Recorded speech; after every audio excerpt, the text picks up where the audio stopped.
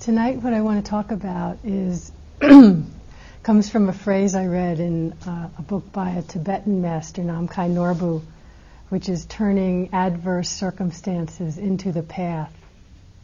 And it stayed with me a lot, this phrase. I use it a lot in my practice. So just some different thoughts about working with this. And the first thing that comes to mind is that in working with adverse circumstances, the most helpful thing to me has been a sense of strong commitment to my path, to the possibility of our human potential of awakening. I just want to share something that strengthens this commitment in me. It kind of makes me reflect and bring up my commitment. And that's when I travel in third world countries, which I have occasion to do from time to time. This last year I spent some time in South Africa, which is, it's a unique combination of the white people live very well, much as we do, and the black people live in really poor third world conditions in some of the Zulu villages. And it's the same as being in India, really.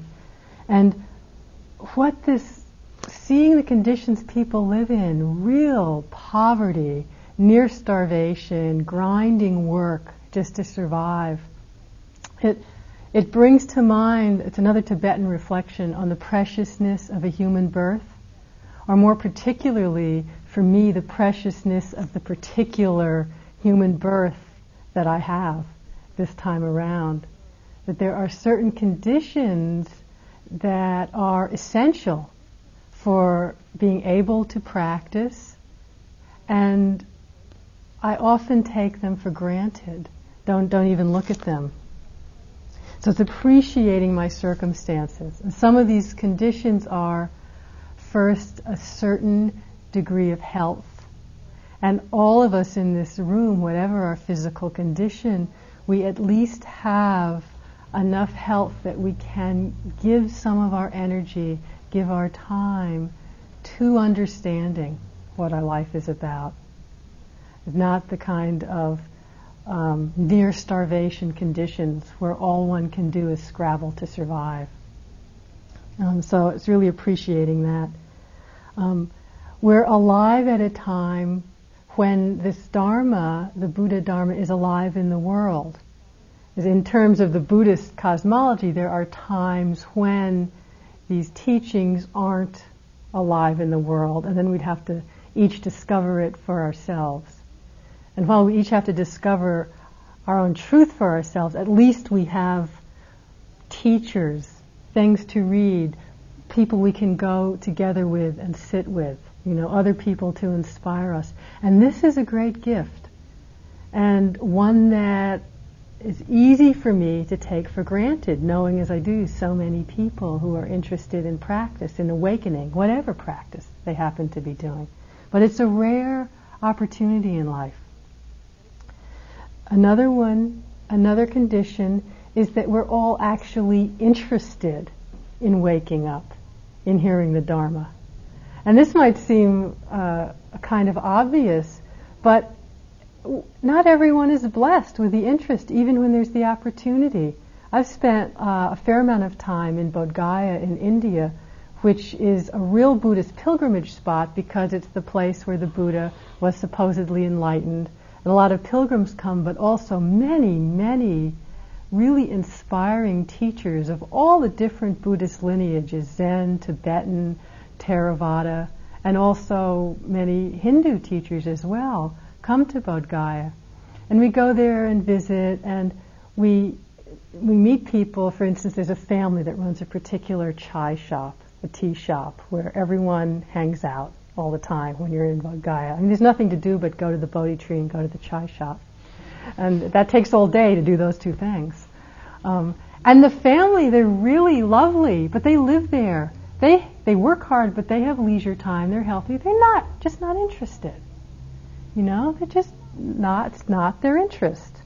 And so it makes me really appreciate that I have this interest. I'm willing to hear, able to hear. And then again, that I have enough leisure time and the willingness to put the teachings into practice. That I don't have to work so hard on a subsistence level that there is not a spare moment in my life. And literally, many people in really poor, poverty-stricken conditions live in that way. You know, like if you read City of Joy about Calcutta, they're talking about these rickshaw pullers, men who pull rickshaws that people drive in. They literally work every moment of the day just to get enough money to buy food for that day. There's no way someone like that is going to be able to have the time to go off and investigate the meaning of life in the way that we can. So when I reflect on these really blessings in my life, and in all of our lives to some degree, or we couldn't be here, what it does is wake me up to a deep sense of urgency, of commitment. You know, I start thinking, okay, I have all these gifts. What do I really want from my life? What is my real purpose in life? What do I want to commit my time and my energy to? You know, not to lose sight of it. That as human beings, as a human being, I have the potential, you have the potential to wake up, to know really deep peace, to come to freedom from this toing and froing, restless agitation of the mind. Sometimes it's almost scary to really connect with this possibility in oneself, to really commit oneself to it. You know, it's almost as if I think, well, yeah, the Buddha could do that, or some Tibetan Lama who lives in a cave, but not just an ordinary person like me. Almost as if afraid I'm not good enough. And to really honestly get in touch with that my purpose, my potential is that I can awaken. If I honestly commit myself to that, then I'll just spend the rest of my life being disappointed when I find out that I can't do it, you know. And again, a reflection that really helps me a lot is to remember that the Buddha was a human being, not a god. And we can say, well, he was a really special human being, different from us, you know, and anyone else who awakens is different from us. It's impossible. That thought holds us back. That thought is what limits us and keeps us from actually being willing in ourselves to commit only in this moment. Can I commit to really being present in this moment? So anyway, the reflection that the Buddha was a human being, and we as human beings all have the same potential, can help me in times when I feel constricted by my fears. He said a lot when you read some of the discourses of the Buddha. He often said, if it were not possible, I would not ask you to do this. And from what I've read of what the Buddha said, or what comes down to us that he said, he didn't say things just off the top of his head. You know, he really said what he meant. And that's quite inspiring to me. Whenever it's something really hard, it's like, if it wasn't possible, I wouldn't ask you to do it. Again, it helps me to connect with what is my real purpose, and am I willing to commit myself to it. Another fear that sometimes comes up that in talking with people is fear of really getting in touch with our desire, so to speak, to be free, to awake, is almost our fear just of that word, the fear of desire. Because the more we practice and study this meditation, and what the Buddha said in his Four Noble Truths is that desire is the cause of suffering, right? And we can certainly experience that moment to moment. So there's this, well, what am I doing awaking another desire? There's something off about that. Something that I've found very interesting in beginning, I've a little bit been studying Pali, which is the language that the the earliest Buddhist texts that we still have are written in. In Pali, there's 3 different words that can all be loosely translated as desire in English. And one of them is the word that more specifically we could translate as craving, tanha. And that's the one that is really referred to as the cause of suffering. It's that needing, grasping, I've got to have, the mind going out and clinging to something, whether it's an apple or anything. It doesn't matter what it is you're clinging to. But this thirst, really, that's another translation of it. That's the cause of suffering. There's another word that sort of denotes a neutral desire, you could say, which is you're sitting, you're hungry, and there's the desire to eat. Not craving, I've got to have a certain food, just to know, I need to eat now. I need to sleep now. I need to go to the bathroom. It's not a huge thirst. And then there's another word that our kind of rough translation would be dharma desire. And what that really is this, it's this impetus, this yearning for understanding our true self. It's some way, if we didn't all have it, it's what drives us to practice. This is hard. We wouldn't just be sitting here on our bottoms for 2 days and going through all this stuff if there wasn't some desire or some yearning driving us. And it doesn't have to be negative. It doesn't have to lead to suffering. This is a quotation from Nisargadatta Maharaj, who's a whole different lineage, a Hindu Vedanta master, that's about this. The desire to find the truth will be surely fulfilled, providing you want nothing else. But you must be honest with yourself and really want nothing else.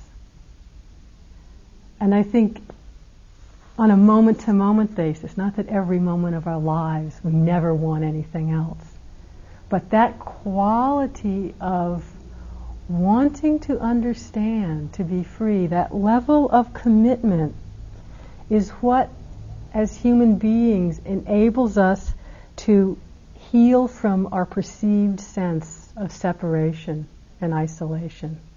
It's not a reality anyway, but it's our perception. And this deep commitment of our hearts, of our energy, is what allows us to awaken.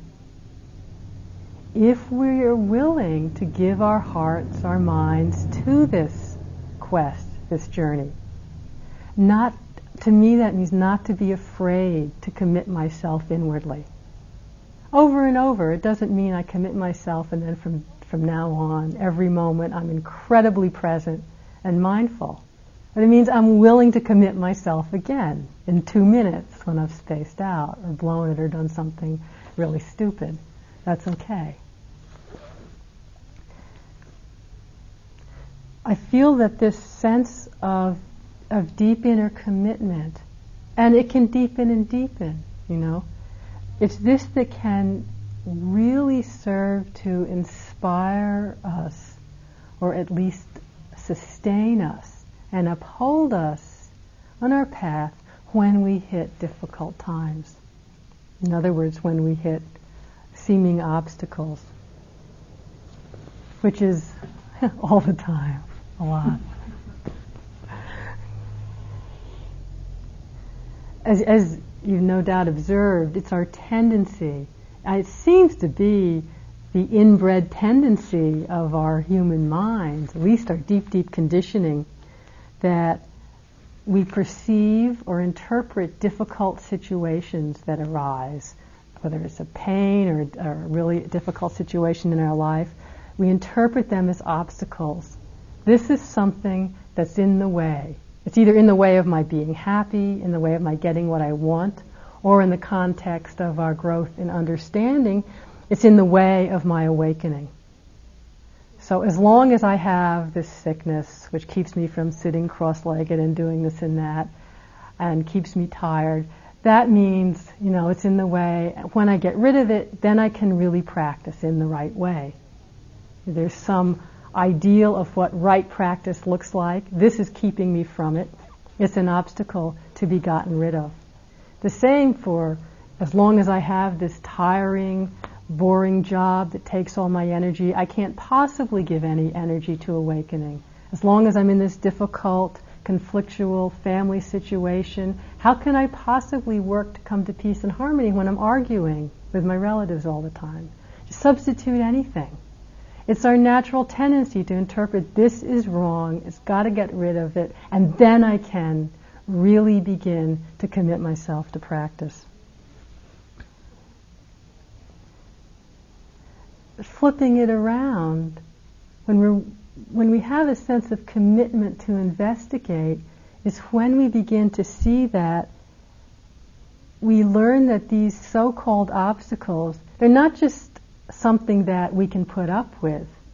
They actually can become part of our path, a very intrinsic and helpful part of our growth in understanding and awakening. We grow because of these difficult situations, not in spite of them.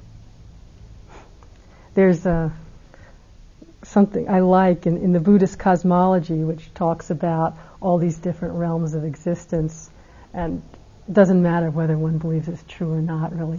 But what I like in describing how obstacles can be helpful, why a human birth is so precious, they say that in the human realm, which is it's like on a level of 33, it's like 6 up from the bottom. It gets nicer the higher you go. And they say in the human realm, there's enough suffering that we can use it to wake up. It's not, for most of us, so much suffering that we're completely crushed and overwhelmed. Well, for some people in this world, it is too much. And in the higher realms, it gets so pleasant that there's not enough impetus to investigate, you just kind of groove and hang out in these really nice sensual realms, or formless realms, whatever. So the human realm is supposedly the perfect balance of pleasure and willingness to investigate and enough pain to keep giving us, a jolt to wake up. So take that for what it's worth. But, okay, so how does one go about working with this, turning adverse circumstances into the path? How does it work? There's many things to say about it. I'm just going to give some thoughts. I feel deeply from my own experience that it comes down really very simply to our attitude, to this difficult or pleasant situation as well. The pleasant ones we don't tend to fight so much when it arises. Do you know the Buddha in his first discourse after he was completely awakened, he talked about 4 truths of our life in this world, and that he said the deep knowing of would liberate the mind. And the first truth was that there is unsatisfactoriness, sometimes translated suffering, but more unsatisfactoriness. And speaking not only of the actual and obvious difficult situations, painful, emotional, grief, outward, but also the sense of unsatisfactoriness and pain that comes from pleasant situations that are continually ending, which is everything, is continually ending. And that the cause of our suffering is not just that there's pain and pleasure, but the second truth is the cause of the suffering is this thirst, this clinging of the mind towards the pleasant and away from the unpleasant. So I used to think about this first truth, that there's unsatisfactoriness. I thought, why did he have to proclaim that as a truth?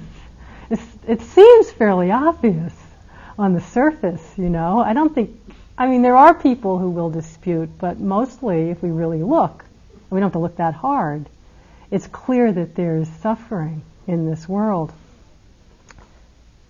But as I've reflected and observed more, I'm actually continually amazed by our ability to deny, resist, avoid this in our own lives, and I see it in others. The most kind of obvious example is once I was in a hospital and the doctor was doing a procedure. They're trying to put in an IV and not doing a good job of it. And it had been going on for some time. I mean, they had tried it 5 times and finally they called in the doctor. And then I knew I was in trouble because nurses can do these things usually better than doctors. Anyway, he was digging and I was really at the end of my rope. I'd been there some time and I started crying. And he just looked at me and goes, "What's the matter with you? This doesn't hurt." I thought, whoa. And I really could understand, because to open to the fact of the pain I was in was also opening, he had to feel that in himself and also be aware that in some way, out of good intentions, but that he was a part of inflicting it. And that's too hard to open to sometimes, you know, when we can't feel someone else's pain because we can't open to ours. And so that's a kind of strong example, but in little ways, we do that all the time.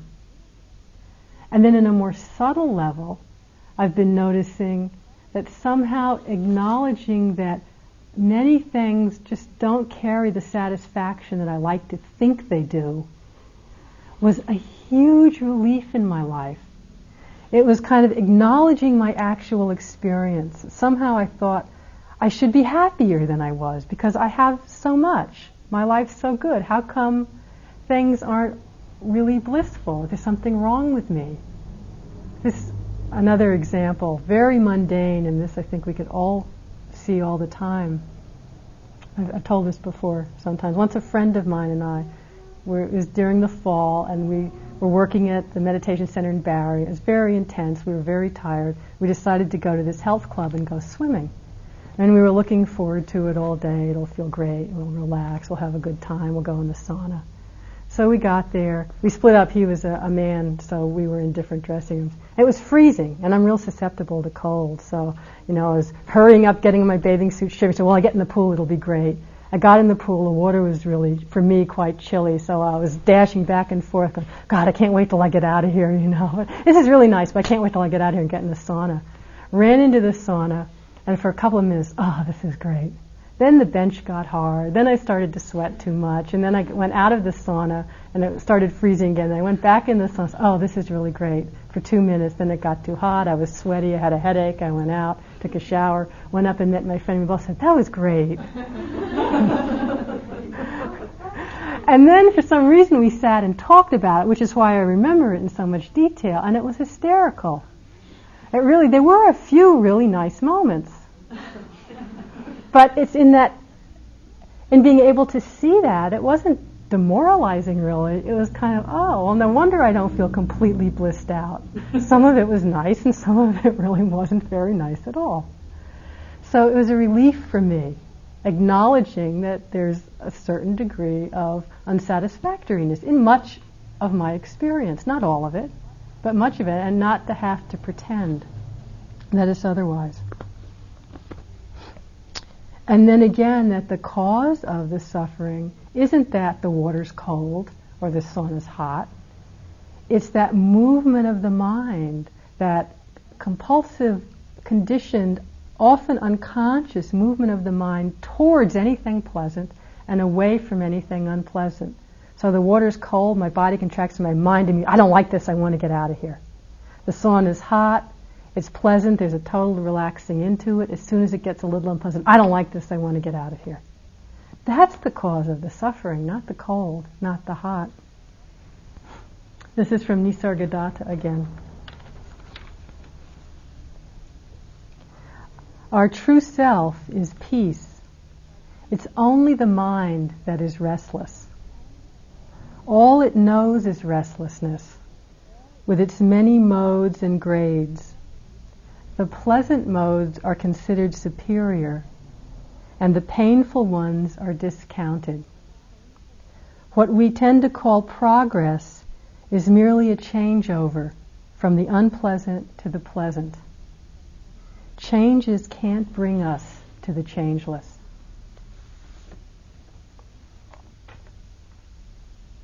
Changes can't bring us to the changeless. And as long as we're unaware of this tendency of mind, we merely need to be aware of it. As long as we're unaware of it, we continue to be caught in this maze of denying, discounting anything that's remotely unpleasant, waiting out the pleasant, waiting out the unpleasant, trying to hold on to the pleasant so that then things will be okay. So long as we're unaware of this tendency, so long we continue to be caught in this cycle. I call it, or some of us call it, rearranging the furniture. It's like we're in prison and the door's opened and it's unpleasant, but we figure if we can somehow rearrange the furniture, everything will be okay. As long as we continue doing this, trying to find the exact right arrangement that's most pleasant, it's this movement away from the unpleasant towards the pleasant, trying to control everything, that distorts our perception, that clouds our heart. We can't know reality as long as we're caught in rearranging the furniture. And it's not necessarily the situation itself that needs to change. It's our attitude. It's our willingness to come back and be with the furniture, no matter how it is. If it's incredibly peaceful or if it's really discordant. It's that attitude of being willing to be fully present, fully here with it, allowing it just as it is, and bringing our fullness of attention to be there with it, that allows us to begin to see what's really true in this moment. It's this shift in attitude that turns obstacles from being obstacles into being a very important part of our path.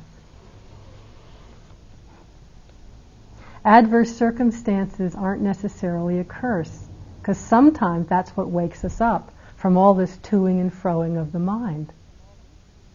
Ajahn Chah, who was a great Thai meditation teacher and abbot, said once that there's suffering that leads to more suffering, and suffering that leads to the end of suffering.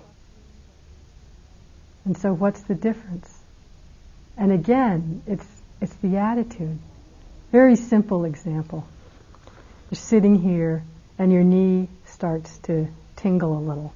And soon it turns into a throb. And soon, if it's suffering that leads to more suffering, it's like, oh my God, I'm never going to make it through this sitting. What am I doing here? I'm sitting wrong. Why don't they ring the bell? What's the matter with me? I should be able to sit better than this. Your mind starts spinning. You start judging yourself. You start judging the retreat.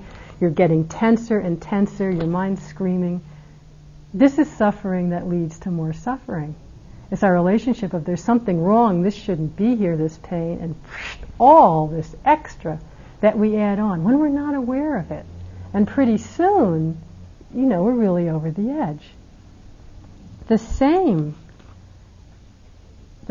pain in the knee, the shift in attitude is simply to give it attention just as it is. There's a throb in the knee, we notice it.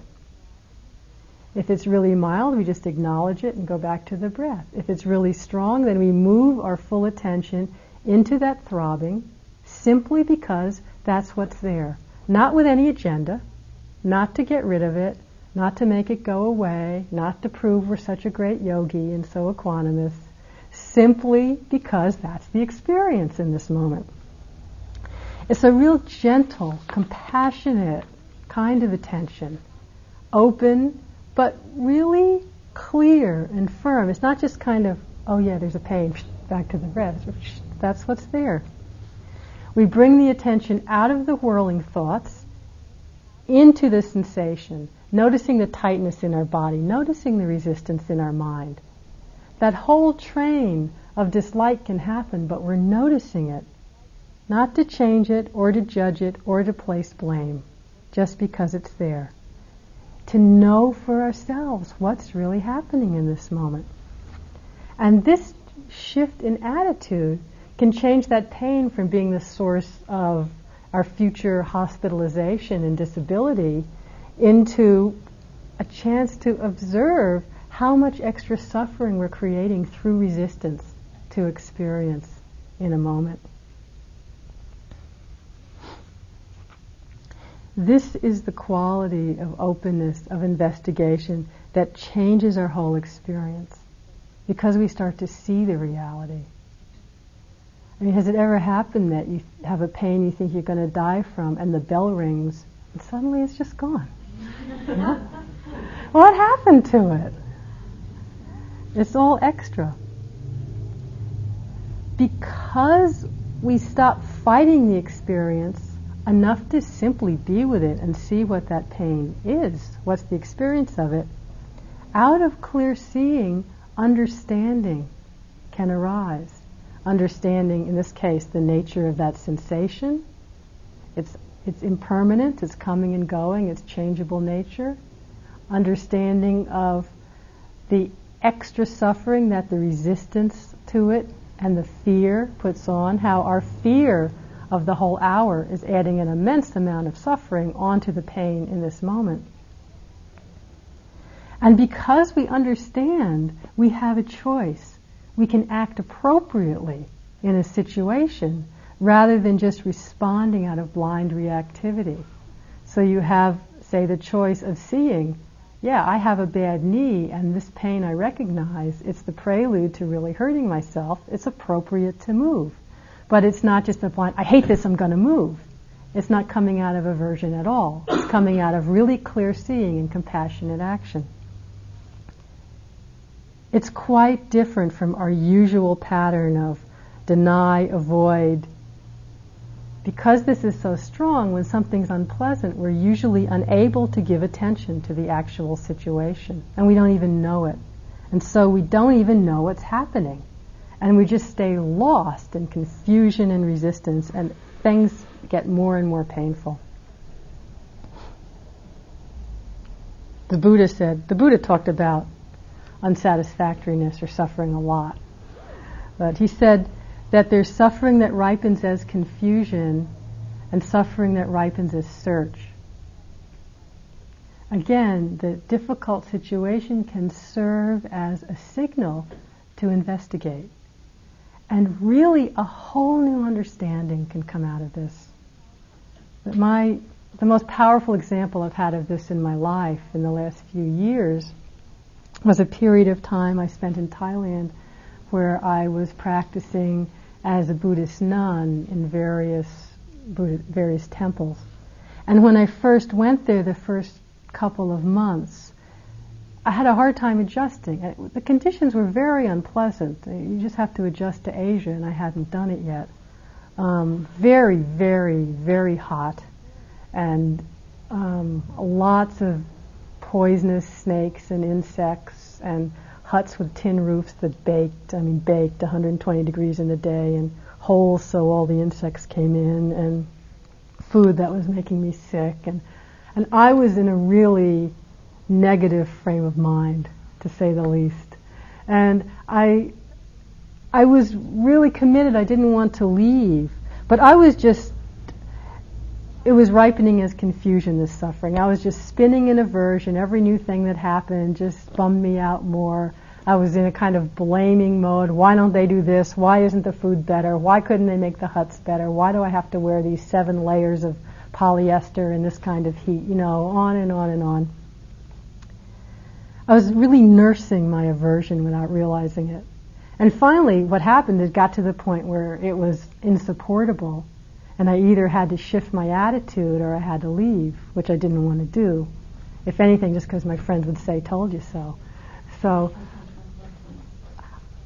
the shift was to take back my energy from throwing blame outward and nursing aversion and just bring attention back to the situation.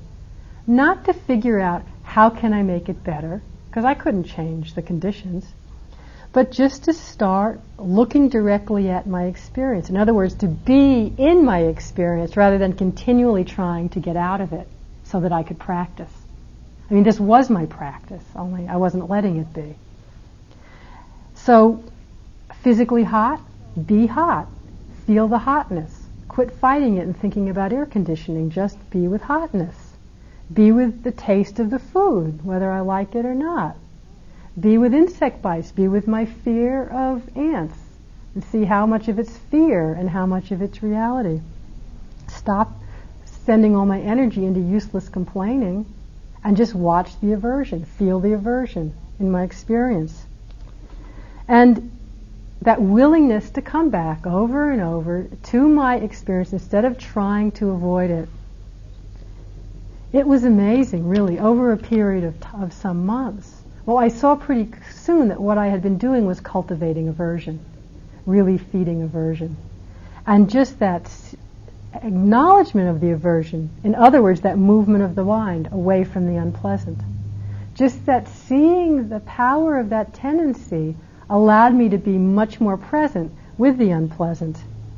And the whole experience changed. Really, by the time I left, the conditions were no better. In some ways, well, they had changed. They weren't really worse, but they weren't any better. My sense about being there was completely different. It was one of the most joyful times I remember in my life. Really quite wonderful. You know, and I'd spend a half an hour a day brushing out the ants. That was just part of what I did that day. It wasn't a problem. And I just learned so much from that in the same conditions there can be really tremendous joy and contentment. The real suffering was my resistance, was this movement away from the unpleasant, thinking I ought to be able to rearrange the furniture instead of just sinking into things the way they were. The unseen and unacknowledged resistance to the situation. So that, far from being something I just learned to live with, that seeming obstacle has been a vital part of my growth in equanimity and opening and understanding. I really learned a lot from that. And I'm not saying it's easy for any of us or at any time. This tendency of mind, this toing and froing, is so subtle and so pervasive, it's often really unconscious, that it can be very hard to be aware of it. Like, I sat for a couple of months with that one, and that was pretty obvious before I could actually key, oh yeah, right. Aversion, that's what's going on. And also, I don't in any way mean to imply that all we have to do is see, oh, my mind is moving towards the pleasant away from the unpleasant, so then everything's fine and we're filled with this glowing peace. It is not so simple. Even when we're very aware of this tendency of mind and really committed, deeply committed to our willingness to be present both for the pleasant and for the unpleasant, and we really know we can open to difficult situations, we can open all at once to many things. And for almost, I would say almost all of us, certainly almost everyone I've met, including myself, there are many times when, given our conditions, the state of our mindfulness, the state of our being at that moment, that there will be difficulties, sufferings, pains that are just too much for us to be able to open to at that moment.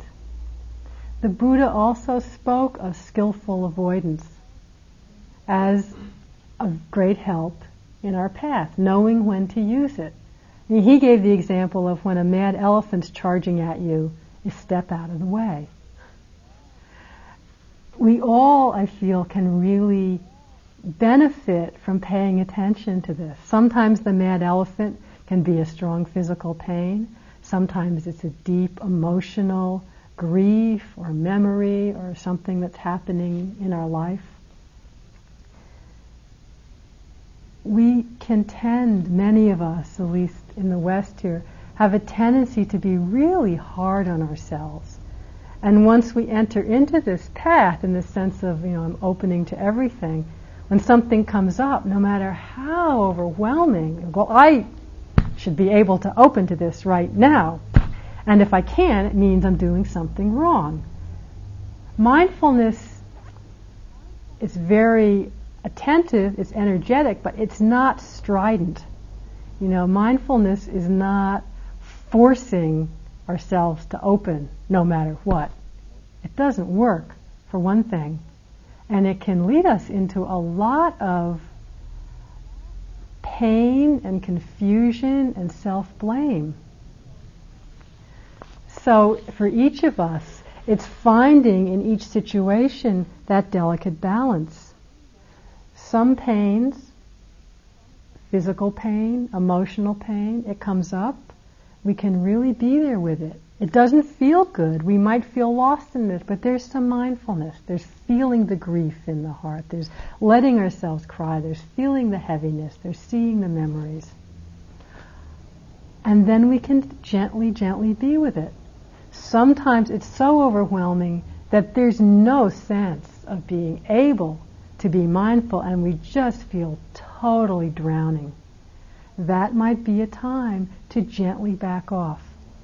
It's not the same as repression. It's not, whoop, boop, shut that one down, and we'll pretend that's not around, and anything that reminds us of it, we go in the opposite direction.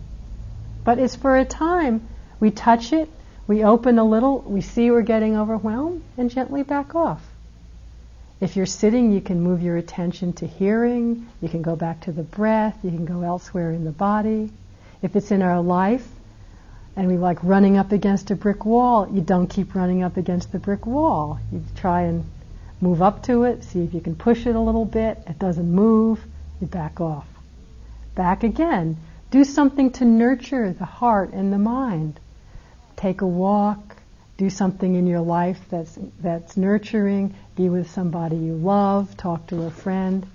We can't just be over and over and over and over with agonizing pain without some break. It's a rare person who can do that without being really overcome. When we know in ourselves we have the commitment to understanding and growth, we can trust ourselves enough to know that we're not just repressing, we're not just manipulating, we're using skillful avoidance. And if there's times, if you find that every unpleasant situation suddenly calls for skillful avoidance, that's when you know, wait a minute, I think I need to look at this again. And we learn to trust that balance and find it for ourselves. Practice here in a retreat can help a lot, because we can practice with the little situations. You can practice that with the little pain in your knee. You know, watch moving into it. Watch the mind wanting to run away. Feel all that fear and tension. Soften around it. Move back into the pain. Something little, but it's the same tendency of mind. And I'm sure we've all had experiences where something difficult, either in our outer life, in our inner life here, I actually don't even like making that distinction, but just for a way of talking, where there's been something that we just thought was nothing but difficulty to be gotten rid of, and finding that through our willingness to just experience it as it is, through our attentive, present, non-judging being with it, it's transformed and we've really learned something very valuable.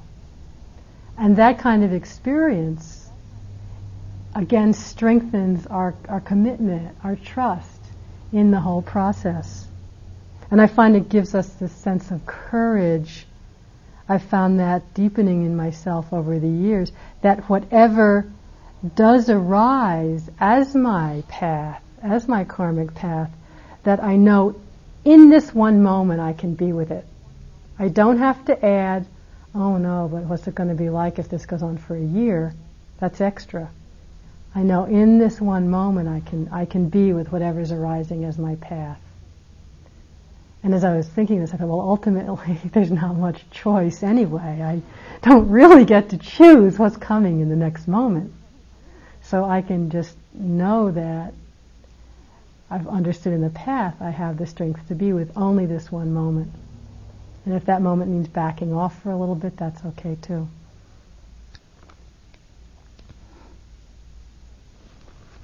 So it's this attitude, this willingness to be with whatever arises as our path, pleasant as well as unpleasant. We're not looking for the unpleasant, mind you, in order to grow, and denying the pleasant either. There's plenty of pleasant, joyful experiences. Being fully present with that, but not this, oh no, it's going away. It comes, we really appreciate, it goes, the next thing comes.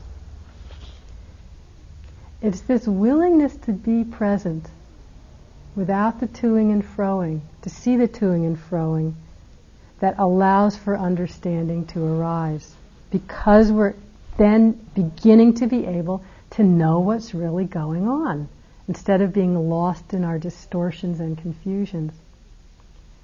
Thich Nhat Hanh, one of my favorite things that he says, in case you haven't heard of him, he's he's Vietnamese, Zen master, peace activist. Really, I find him quite inspiring. He says that without understanding, we are unable to love. In other words, until we understand when we understand what's going on in a situation, that naturally love and compassion arise out of that. Because we're there with no preferences, that's what enables us understanding to arise. Robert Aitken, who's a Zen master out of Hawaii, says, practicing compassion goes hand in hand with practicing realization. On your cushions, you learn first of all to be compassionate to yourself. We vow to save all beings, but how do you save the roughnecks in your own mind? Treat them as neighbors who come to the door when you're meditating. Take a moment to acknowledge them. They're closer than neighbors after all. So if we can take that moment to compassionately acknowledge the roughnecks that show up in our mind, the anger, the self-blame, the hatred, the wanting, the grief, the remorse, the guilt, the list goes on and on. We take that moment to acknowledge them with compassion, clear.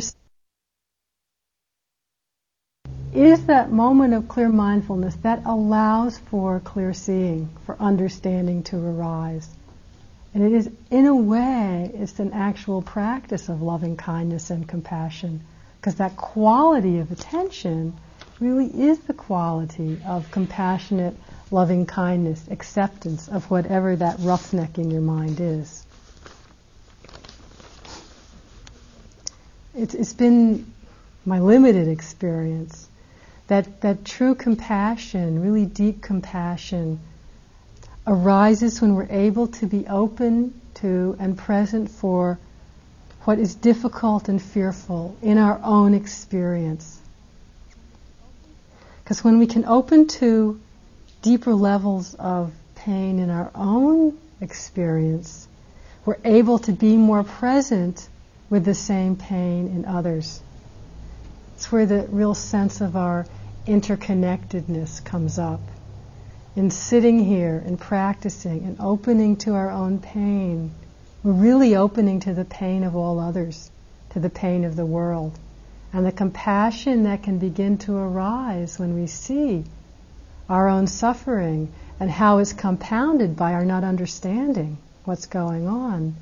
That compassion is for every other being we run into when we see or understand is in the same predicament. And opening isn't selective, so when we open to our own difficulties and compassion arises, so also does joy.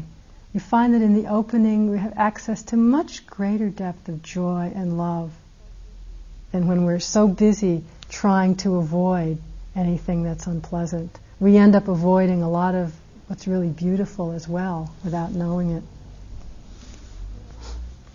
Just one other thing I want to say. It comes up a lot when we talk about opening to difficult situations. Just as mindfulness is not strident, forcing, but very attentive and alert, so also it's not passive. And often, in the same way of being hard on myself, I've got to open to anything, we can interpret it as anything difficult that happens, I just have to sit back and let it happen. And it can really turn into a kind of victim mentality.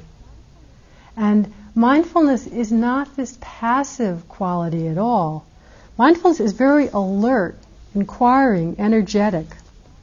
And so there can be a difficult situation, in not closing to it, but meeting it with real clarity of attention and accepting the situation, that also allows for clear seeing. It doesn't mean we just sit around and let ourselves be abused. In the clear seeing, appropriate action is much more possible. And we can act much sooner and more emphatically to get out of a situation that's causing us harm that we don't need to stay in. But our motive is really one of compassion for ourselves and even for the people in the situation, rather than just blind hatred or fear. But this is not at all about whatever happens unpleasant, I can't do anything about it. Compassionate action, the understanding that comes from clear seeing, can be very active, much more appropriate action than when we don't see clearly. I mean, look at the people who come to my mind as kind of the embodiments of compassionate action and understanding. I think of like the Dalai Lama or Mother Teresa. They've seen incredible suffering. Just sometimes to walk through a street in India brings up so much pain. Sometimes it's hard for me to be with it. And someone like the Dalai Lama, who's seen so much suffering in Tibet, or Mother Teresa, who spends her time going out picking up dying people off the streets in Calcutta, they've seen incredible suffering. The Dalai Lama is one of the most inspiring people to be around I know. He's light and filled with humor and kindness, and they're incredibly energetic. Definitely not passive. I mean, Mother Teresa's 80 years old, and she's just tripping all around the world, doing things. I mean, 10 times more energy than I have. All our energy that's going into resistance and denial gets released for compassionate action, for the actions that come from clear seeing and understanding.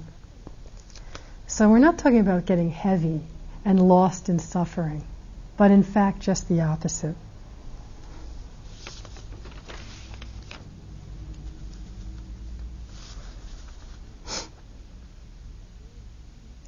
So really, even sitting here, I mean, we have plenty of opportunity to work with this. Even the simplest pain in our back, a simple feeling of, I'm bored and I wish I could go home. It doesn't have to be some big, dramatic form of suffering. When we can summon up our sense of commitment and meet whatever it is that's happening with mindfulness, full attention, compassionate, caring attention, whether it's pleasant or unpleasant, we find in that one moment the whole world can begin to open up for us. Our whole heart begins to open up. Let's just sit quietly for a couple of minutes.